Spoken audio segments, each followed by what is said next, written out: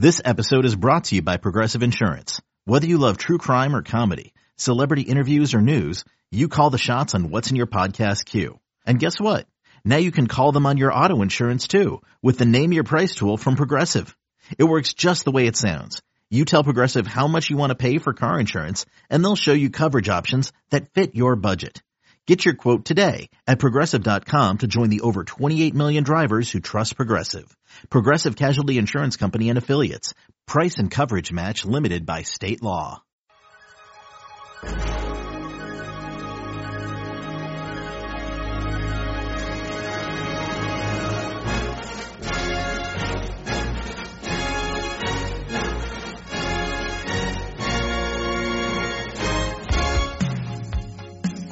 Good morning, Bucknutters. It is Sunday, January 12th, 2020. I am Dan Rubin. This is Bucknuts Almost Live, our sporadic weekend podcast in the off-season.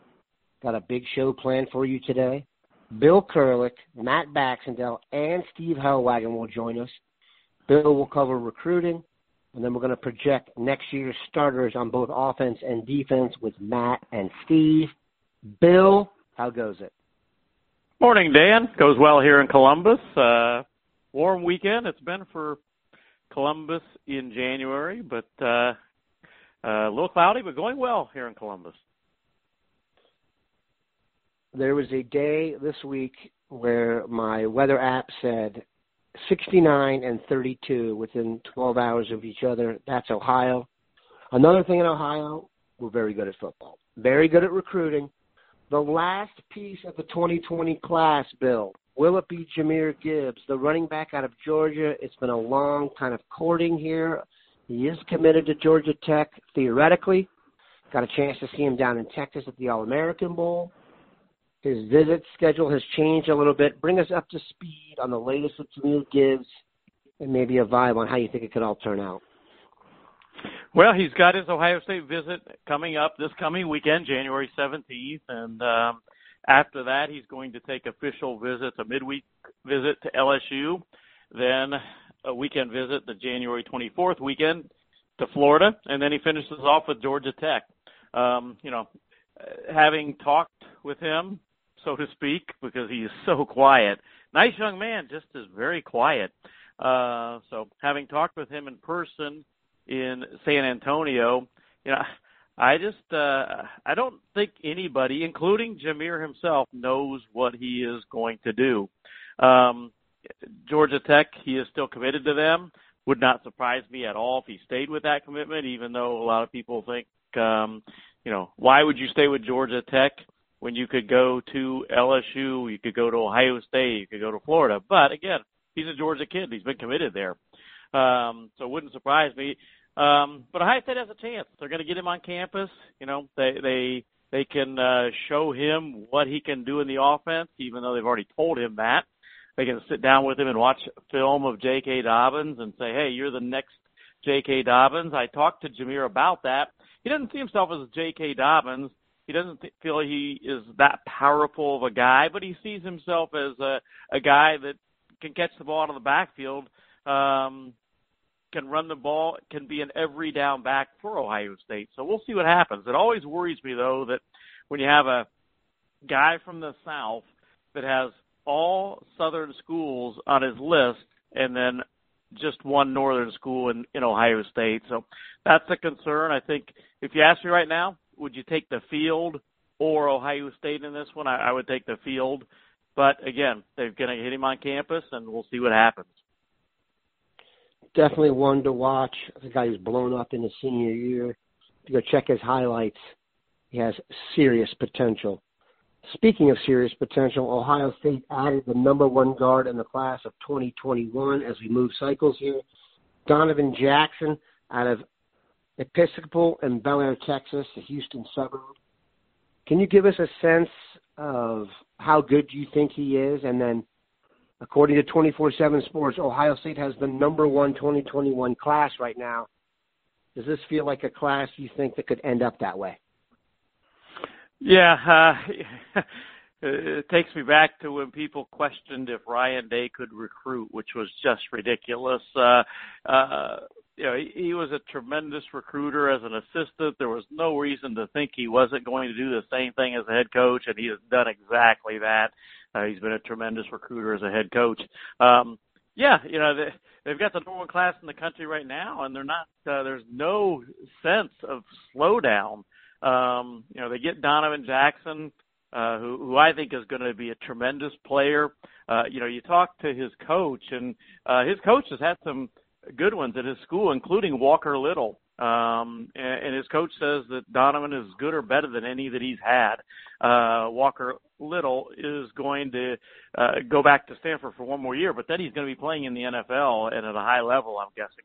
So Donovan Jackson, whether it be guard or even tackle, he's going to be a good one for Ohio State. That was a huge get. And, again, you get back to, people were highly questioning Greg Studrara's recruiting for the offensive line, and he's got two of the top offensive linemen in the country in Donovan Jackson and Ben Crispin committed, and he's got a shot at some other great ones too, including J.C. Latham. So, the rich get richer. I think Ohio State can continue this on, and you look at the guys that they have a chance to get still in the 2021 class that you can make an argument that they are not only one of the top choices, but perhaps leading for. And, it's looking very good for Ohio State right now.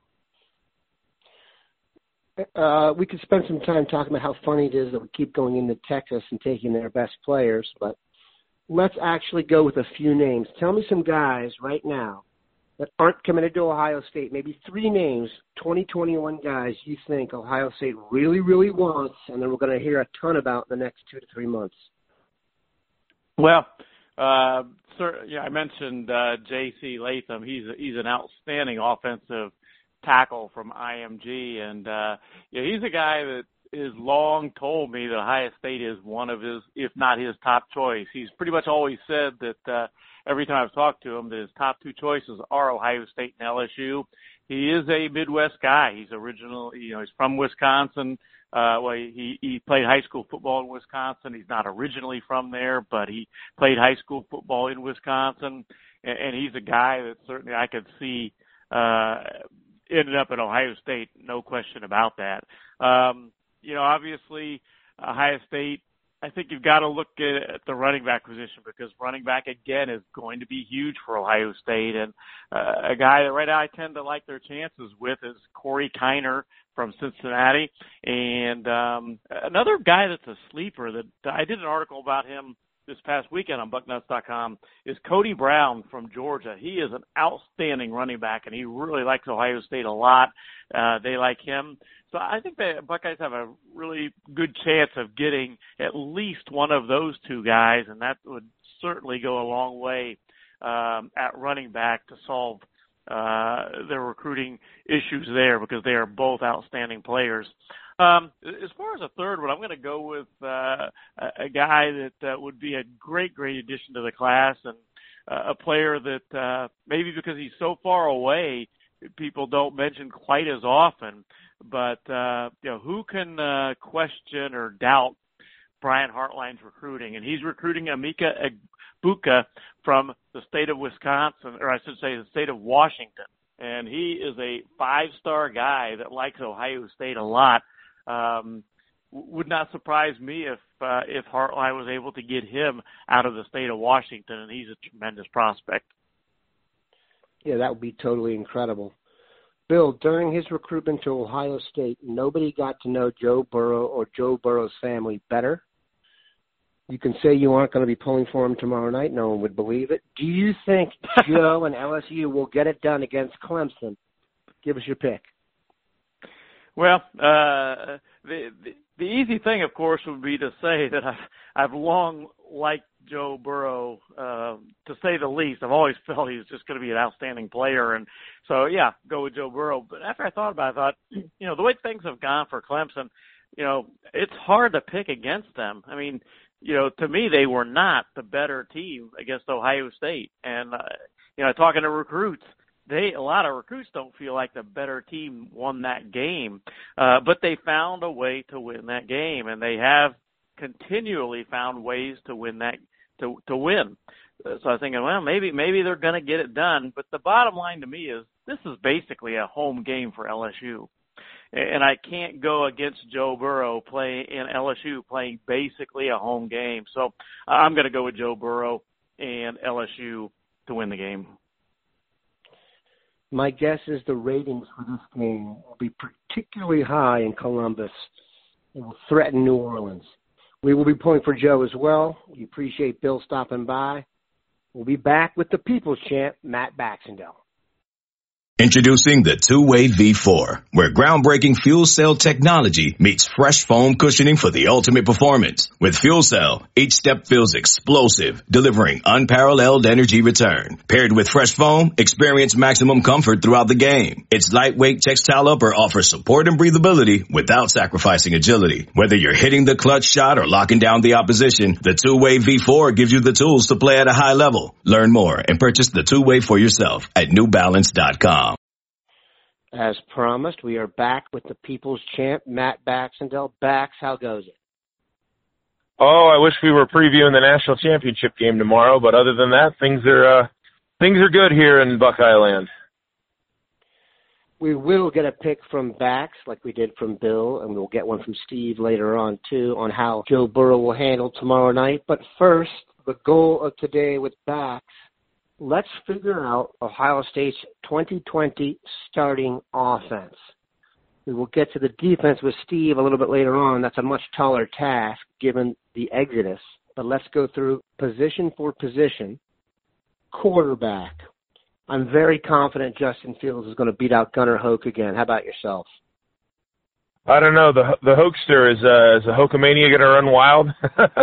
I think the quarterback, the only real question is who the backup's going to be, because I do think that C.J. Stroud and Jack Miller, who are both early enrollees, are going to certainly give Hoke a run for the money for the second quarterback role, which is certainly a critical position when you have a guy who's as mobile as Fields that you hope doesn't get injured. It is nice to have another deep and talented quarterback room, as opposed to this year where every time Fields ran outside the pocket, you had a lump in your throat. We start off now with a big one. Running back, I do think that there were some nerves generated because Master Teague did not look quite as good as he had in the Fiesta Bowl. Who do you believe will be the starting running back next year? Well, I do believe it's going to be Teague. Let's not forget the guy finished in the top 6 or 7 in the Big Ten in rushing as the backup. So this is a guy who clearly did a pretty good job this year. He wasn't as dynamic as J.K. Dobbins, but I think he's going to have the opportunity to come into his own next season with a little bit more reps. But this is a good deep quarterback room. Running back room. You saw Marcus Crowley over the course of the year have some impressive runs. Steel Chambers, it's like everybody keeps waiting for him to get switched to linebacker, but every time he gets on the field, he makes a nice run. So you've got 3 guys right there at the running back position that I think are going to have pretty strong years. I mean, you've got some talent. There's no question about that. Let's put it that way. And one other thing to throw in here, too, is that I know the H-back role is kind of a hybrid, wide receiver, running back sort of role. You've got some players in that position who are going to do well, too. You got the Run DMC coming back. You've got Jalen Gill, so you have some athletes in that position, too. But for the mainline tailbacks, I do think Master Teague's the guy to beat. And I don't want to discount someone young like Mayan Williams or if they end up landing Gibbs out of Atlanta, but, running back's a position where one of the young guys could certainly get more playing time than you would think compared to other positions. They have shown that they will go with the committee approach if need be. So I would keep an eye on Marcus Crowley as well. Ideally, we'd go back to the Clydesdale approach, and Teague would take it and run with it. All right, wide receiver. You could make an argument here who are the starters this year, but they are losing Austin Mack, Ben Victor, and K.J. Hill. So who are the 3 starting wide receivers for Ohio State this coming year, you think? Yeah, I think you hit it on the head there. You could argue who the starters were this year, and I think next year we're going to technically argue who the starters are as well. That said, there's zero doubt whatsoever in my mind that Chris Olave and Garrett Wilson are going to be the primary receiving options. You have 2 guys that are turning out to be very high-level players, and one misread on a scramble by Olave in the Fiesta Bowl doesn't change the fact that he may be the best receiver in the Big Ten next year. So the receiver position's interesting because you have so many good young guys coming in. And as we saw with Garrett Wilson, these young guys are more ready than ever to play right away.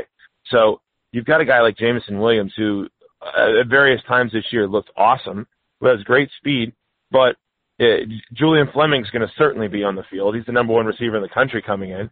You've seen the film from Gee Scott. You know he's going to be awesome. And then you got Mookie Cooper, and you've got Jackson Smith-Njigba, both of whom were top 100 players. So you've got a lot of receiver talent next year. I think that if you're going to talk about having three starters, the third guy is going to be a rotating body. I think you're going to see maybe more of Olave and Garrett Wilson on the field than anything else, and there's going to be a rotating third or fourth receiver out there with them frequently. I will say this. I think you can make the argument that OSU's receiver room next year is going to be the most talented OSU receiver room since the 2005 season, when, of course, you had Santonio Holmes, Ted Ginn Jr., Anthony Gonzalez, all of whom were first-round picks eventually in the draft. And that also doesn't factor in guys like Brian Robisky and Brian Hartline, who were also in that room at the time. So I think sheer talent, next year's receiver room is going to be pretty darn special. I would not be surprised to see Jackson Smith-Njigba get in there early. Steve Wiltfong has convinced me he is the best high school receiver in the country and the most polished, Fleming being the best athlete and prospect. But it is an embarrassment of riches. You may have 4 first-round draft picks in the room. Who will be the tight end that will be largely blocking for them? I think it's going to be the exact same thing at tight end as we saw this year. You've got Luke Farrell coming back. He's a good blocking tight end. He's a serviceable receiving tight end. I think the big question at tight end next year is, are we going to actually see Jeremy Ruckert start getting that Gronk role that everybody thinks he's well suited for? I mean, he was the number one tight end in the country coming to OSU. He's shown the ability to be a fairly decent receiver in terms of big plays. So I don't know if they're going to try to create more of a mismatch package for him or not. Let's not forget, there's no Benjamin Victor back next year. There's no big guy who's going to win those jump balls of these receivers, right? You've at least of the guys who you've seen consistently coming back. You know, Garrett Wilson obviously is an incredible athlete, but he's not 6'5" or anything like that, right? So I wouldn't be surprised if there was something in place to have Ruckert even split out at times, not even line up as a tight end. He's a player you can get some mismatches out of him in terms of size. So I think Farrell's going to be on the field a lot. I think Ruckert's going to be expected to do more of the stuff we saw Farrell do. But I want to see what they do with Ruckert, because there's something there that could be something OSU hasn't had in a while. If you lined up Ruckert, Fleming, and Wilson, you've got the 2 number 1 receivers and a number 1 tight end out in coverage. I assume that could be quite prolific. Let's move to the offensive line. Do we agree that they will start Thayer Mumford at left tackle, Josh Myers at center, and Wyatt Davis at right guard again? Yes. Okay, so let's talk left guard and right tackle. Left guard is interesting because everyone says Harry Miller. Now, Harry Miller is not a natural guard. He is a natural stud who plays center. And do you think Harry Miller steps into that spot? I think without a shadow of a doubt. I think we're going to see what OSU has done over the years, which is you have a guard who has a great year, and then when the center goes on and wins the Remington Awards, you move that guard to center. Same thing we saw with Billy Price. It's going to be the same thing you saw with Pat Elflein. I think Harry Miller's too good to not be on the field, plain and simple. He already played a reasonable amount this year, but Harry Miller's one of your 5 best linemen, and you have an opening at guard. In fact, I would argue Harry Miller might be one of your 3 or 4 best linemen at this point. You've got to get him on the field. So I think Harry Miller's the starting guard next year, and he's the top backup at center if, God forbid, something happened to Myers injury-wise. And I don't see how you keep Harry Miller off the field, plain and simple. Agreed. Right tackle, this better be Nicholas Petit-Ferrer. If not, I think his career here is going to get called into question. Do you think he gets it done? I don't know. We saw DeJuan Jones come on down the stretch at the tackle position. Remember, they decided not to redshirt the guy, despite the fact that he really wasn't playing significantly, because he was just too good not to have available as the top backup. That says a lot when you had Josh Alabi as another backup at the tackle position. So I think the step's very high on DeJuan Jones. And unlike NPF, he hasn't had the issue of getting enough weight. His issue's been getting his weight to a playable level, but he's a monster. So I'm not giving this to NPF. I think this is the real big opening right now, is going to be whether NPF or Jones is the starting right tackle at this point. And I will say this too. If neither one of them grabs the bull by the horns, Paris Johnson is a darn good player. He's the number 1 tackle in the country for a reason coming in. And while you don't really want to have to start a freshman on the offensive line ever, if one of those guys doesn't step up, he's going to get the opportunity. So that's going to be one of the spots that we're going to talk about all spring is, right tackle, right tackle, right tackle. It's just, preparing everybody for the storyline. That's going to be one of the big question marks. And right tackle, I think, certainly is not decided. I think it's a good thing, though, that they have three guys that I could say I'm not going to be that upset if they're the starter, right? It's not like we're sitting here going, oh, crap, we're moving a guard to tackle like we were 10 years ago. That's an excellent point. With all the names we've gone through and all the positions, and even the ones we want to go through on defense, there are plenty of answers there. It's not like in the past where they're moving fullbacks to linebacker in week 8, and he's second-best linebacker on the team. Okay, we've reached the point where you need to put your money where your mouth is. Who will win tomorrow night, Jumpin' Joe Burrow or Trevor Lawrence in Clemson? This one I think is going to be real interesting because I don't see LSU, if they get the same opportunity to start the game that OSU did, kicking field goals. They haven't all year, and if you watch that film, there were open receivers for OSU a lot of that game. The way Joe Burrow's year has gone is he's not missing these open receivers. I think there's a certain mystique at this point about Clemson and Trevor Lawrence. He hasn't lost a single game as a starter. Candidly, it would make next year way more fun if Clemson won, because then I've already said I think next year's storyline is going to be Justin and Trevor, Trevor and Justin. They're going to be the whole national picture of the top 2 picks in the draft, top 2 Heisman front runners, top 2 teams next year. Spoiler alert, preseason are going to be Ohio State and Clemson. Yep. But I think LSU is going to win this game. And I don't necessarily think they're the better team. I think I said coming out of the OSU Clemson game, I said that going into it, I still win the game, I think wins the national title. So I'm contradicting myself here. But after having watched that game, I don't think Clemson's secondary is nearly as good as people think it is. They left a lot of open receivers out there for OSU. Fields threw for 300-something yards in that game. And if OSU had just taken advantage of what was given to them, the Buckeyes would be playing tomorrow. So am I a little bitter that they're not playing and coloring it through the prism of, Ohio State should have won that game and potentially should have won it big? Yeah, maybe a little bit. But I don't see Joe Burrow missing these open receivers with his excellent set of receivers that he has on that team like Ohio State did at times, where they just couldn't finish drives. LSU's going to put up points. So at home, the dream season, I think, for Joe Burrow is going to be fulfilled. And the Bengals' first overall pick in the NFL draft is going to win the national championship tomorrow night for LSU. I would like to see the same thing. What does Steve Helwagen have to say about the offense and the game? We'll be right back. As promised, we are back with Steve Helwagen, and we're going to get knee-deep in football. But as we all know, Steve's expertise lends itself to the hardwood as well. And that has not been a very enjoyable experience over the last few weeks. The Ohio State men's basketball team was considered by many to be the number 1 team in the country. It's got to feel like 2 or 3 weeks ago. And now I feel like I'm worried they're going to make the NCAA tournament. What is going on, Steve? Well, Dan, as you said, last 2 weeks have been miserable, and 4 losses in a row now. I just think they're into Big Ten play, and you've got great scouting, and the opposing teams are able to take away a lot of what Ohio State likes to do offensively. And, of course, most of it centers around Caleb Wesson, and it's like a hand-to-hand combat for him in the post just to get open to catch the ball and then try to compose himself to do something with it. A lot of times he was fighting a shot yesterday at Indiana, but to me, if you're a jump shooting team and the shots aren't falling and it becomes an epidemic, that's an issue. And they're still playing great defense. I mean, Indiana went 10 minutes without a field goal in the first half in one stretch, and Ohio State wasn't able to take advantage. They should have been up 10 points at halftime. Instead, only up 3, and Indiana able in the second half to do what they needed to do to win the game.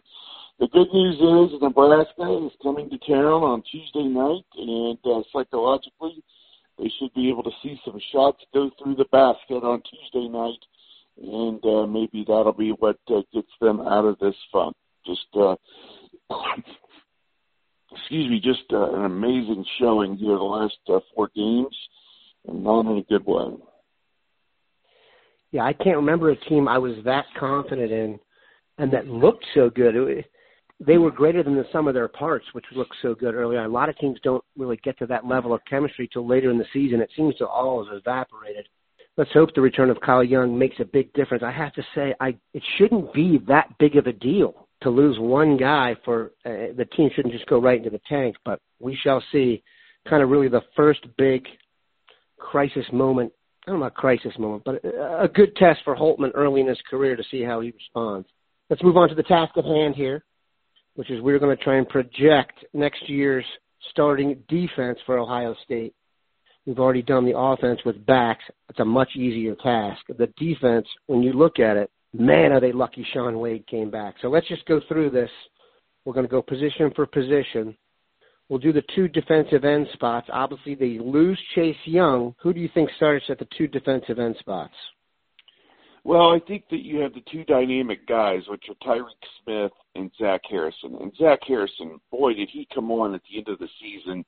I want to say he had sacks against Wisconsin and Clemson, and he is the up-and-comer, no doubt about it. Tyreek Smith is a guy that's got some NFL potential, but he's got to bring that to the field on a consistent level. He's got to stay healthy. I think those are his two big things.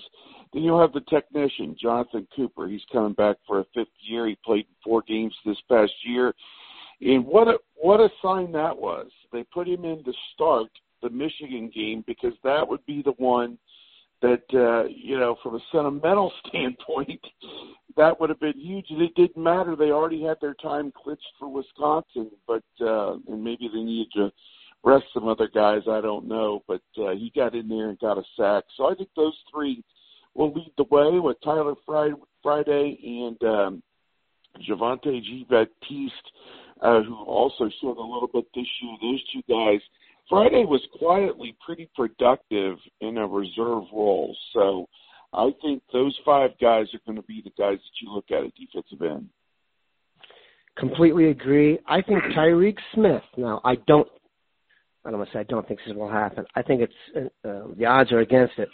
But if Tyreek Smith is healthy for the entire season, I think you're looking at a Marshawn Lattimore type rise, and I think he's going to be a high draft pick. But like you said, he has to stay healthy. All right, how about defensive tackle? They're going to lose B.B. Landers. They're going to lose Davon Hamilton, 2 absolute mainstays of the last 3 or 4 years. Who gets in there?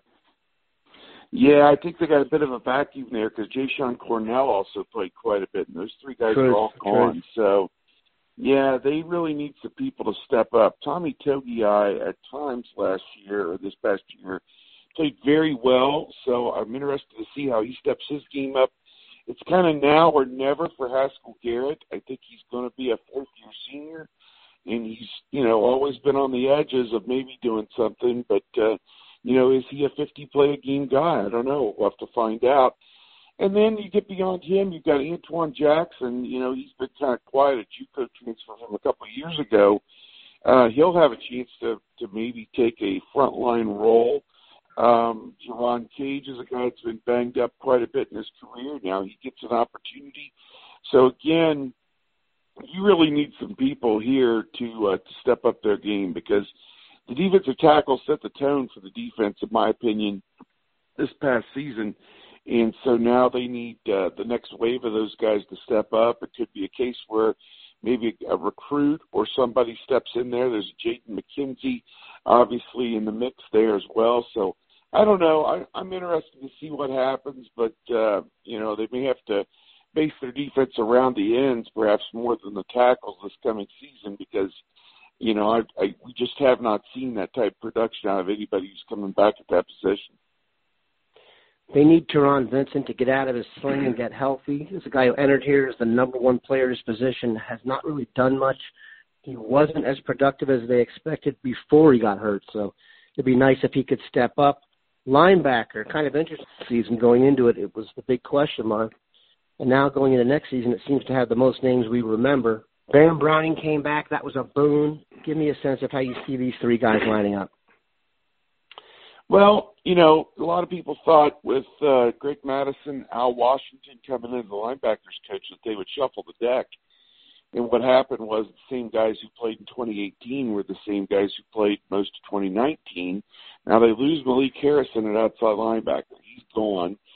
I would think it just makes sense to me that you put Baron Browning over in that spot. He split time with Tough Borland in the middle. And to me, Browning is most effective coming off the edge, as the outside linebacker, in his own blitz type situation, whatever. And I think you look at it, he had 5 sacks and 10 tackles for loss, I believe, Browning did. So that's why he's so valuable coming back. To me, I think that's where he goes, because that's your opening. He's your next best guy. And you, of course, have got Tough Borland back in the middle, and Pete Werner back at the other outside spot. But you've got 3 guys who are now juniors, Tavon Pope, Taraja Mitchell, and Dallas Gant, and they've mostly just played mop-up. Now, the good news was mop-up meant about 30% of the plays this past year because they were blowing people out. So those guys have experience. And I do believe you'll see them play because, in one sense, this is the last year for Browning. This is the last year for Borland and Werner. And you got to get some other guys ready to play the following year. So if they can get in the game and produce, which I think all 3 of those guys are capable, just as they would play pretty much anywhere else in the Big Ten for sure. And I don't know about the country, but I think those 3 guys would play. And then, this thing that's kind of stacking up like cord book, you got more guys coming. Tommy Eichenberg, redshirted this past year. He'll get a chance to show what he can do. Sounds like Cade Stover, who was recruited as a linebacker, will be lining up with the defensive ends in the spring, and we'll see how that goes. And he's another guy you could have added maybe that talk a moment ago. But you got 6 veteran linebackers, and I do believe all 6 are going to play. So it is an interesting situation. And I think Al Washington, that may be the strength of the defense come 2020 is, get the most you can out of that linebacker. I caught myself nodding my head as you were going through the personnel there. They are deep, and you are so right that I think people think those 3 guys you named are maybe not good players. They've just been caught in a logjam, and you're right. Northwestern would probably send us their firstborn to get all 3 of them. Let's move to the secondary.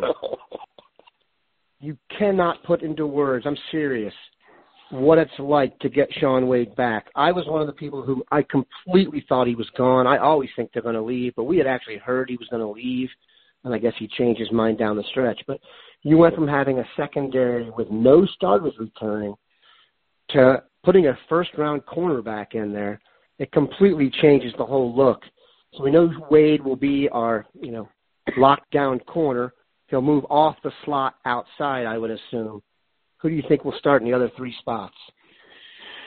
Yeah, that is a great take on Wade because he erases the opponent's top receiver. Again, if it's a slot or an outside guy, I think they can move him around and play him wherever. I think there was a stat late in the season that Ohio State had only given up 1 touchdown all season to an outside receiver, and it obviously didn't happen. I don't believe it happened in the bowl game either. So, any rate, yeah, Wade is going to be the one. Then you look at what happened when he got thrown out of the game in the bowl game.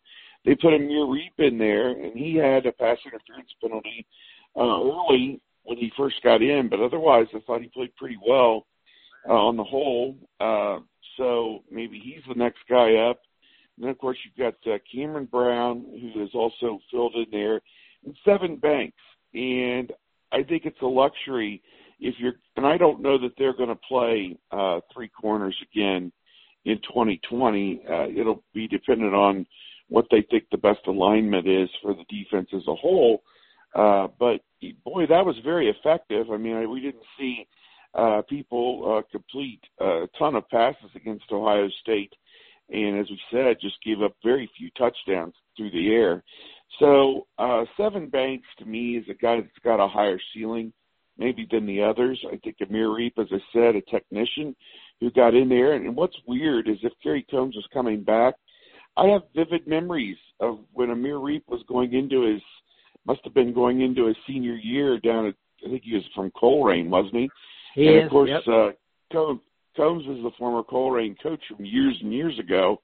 Those 2 working together at the football summer camp probably 4 or 5 years ago, and now potentially coming full circle to where Combs would come back and coach him at Ohio State. So I think that's kind of a cool thing if that's the way it works out. But, I think corner, again, the man of mystery here is Tyreek Johnson. 2 years, he was a national top 50 or top 100 player. And I think it helps him that his boy Wade, their former high school teammates, is still there. Yep. And could maybe help him get through whatever this rut is that he's been in, or injuries or whatever. I mean, he's got to be a frustrated guy after 2 years to be talked about like an Okudah or a Wade and not been able to play. So, does he still have it in him after 2 years basically away from football? I mean, I don't even know how much he's even been able to practice. So, I guess we'll see in the spring if he's available and can mix things up. But I like what you have there at corner.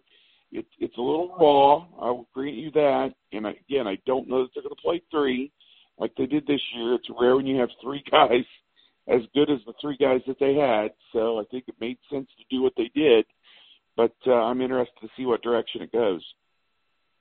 No question. And we have seen cornerbacks like Tyreek Johnson, Cam Brown, go from question marks to standout players here. Listen, Damon Arnett was not the most popular Buckeye for his first few years here. This season he's been great. I talked about Marshawn Lattimore, so the template is there for them to improve, so hope should be high. All right, Steve, you are the game picker extraordinaire for the site. Your previews are strong. Let's put your money where your mouth is. Ohio native Joe Burrow versus Buckeye killer Trevor Lawrence. LSU Clemson, give us your pick. I think we're in for a fun game. I will cite College Football News, Pete Butak and his people. They had like 4 or 5 people pick this game, and it was total groupthink. Everybody was LSU somewhere in the high 30s to Clemson somewhere in the low 30s. I just think that's what everybody out there who looks at this thinks. But, if you watched, the Ravens and the Titans on TV last night, sometimes when you get a game on the field, it doesn't play out necessarily the way people think. And a bad turnover here or, a bad bounce there is kind of we saw last night will go the other way, and it just becomes an avalanche. So I am not predicting Clemson to win this game. And one of the reasons I think Ohio State gave LSU the blueprint, which is do not allow Travis Etienne to get off running the football. Now, what Ohio State forgot was the other part of that proviso. Don't let Trevor Lawrence run the football or let him dump it off to Etienne for long touchdowns, 2 of them. So, yeah, that got a little messy, I think, for Ohio State. But LSU, I think, after putting up over 60 points against Oklahoma, that offense should be humming. And should be, again, as we say, a fun game. A lot of points scored. I know the over-under is 70, which seems like an awful lot. To me, I've got it like 38-31 LSU, which is almost the over, I guess. It'd be 69. But to me, I just think that LSU has too much, and Burrow he's the guy of destiny. Trevor Lawrence already has one, so I don't know. Just the way things tend to even out, I'm going with LSU, and I know that a lot of Buckeye fans will be pulling, not only because Joe Burrow is a former Buckeye from the state of Ohio, but their sudden and deep hatred for everything Clemson. So I guess we'll see how it plays out Monday night, but I'm thinking LSU all the way on this one. I'm with you. We appreciate Steve getting up early this morning for us. Have a good one, Bucknutters.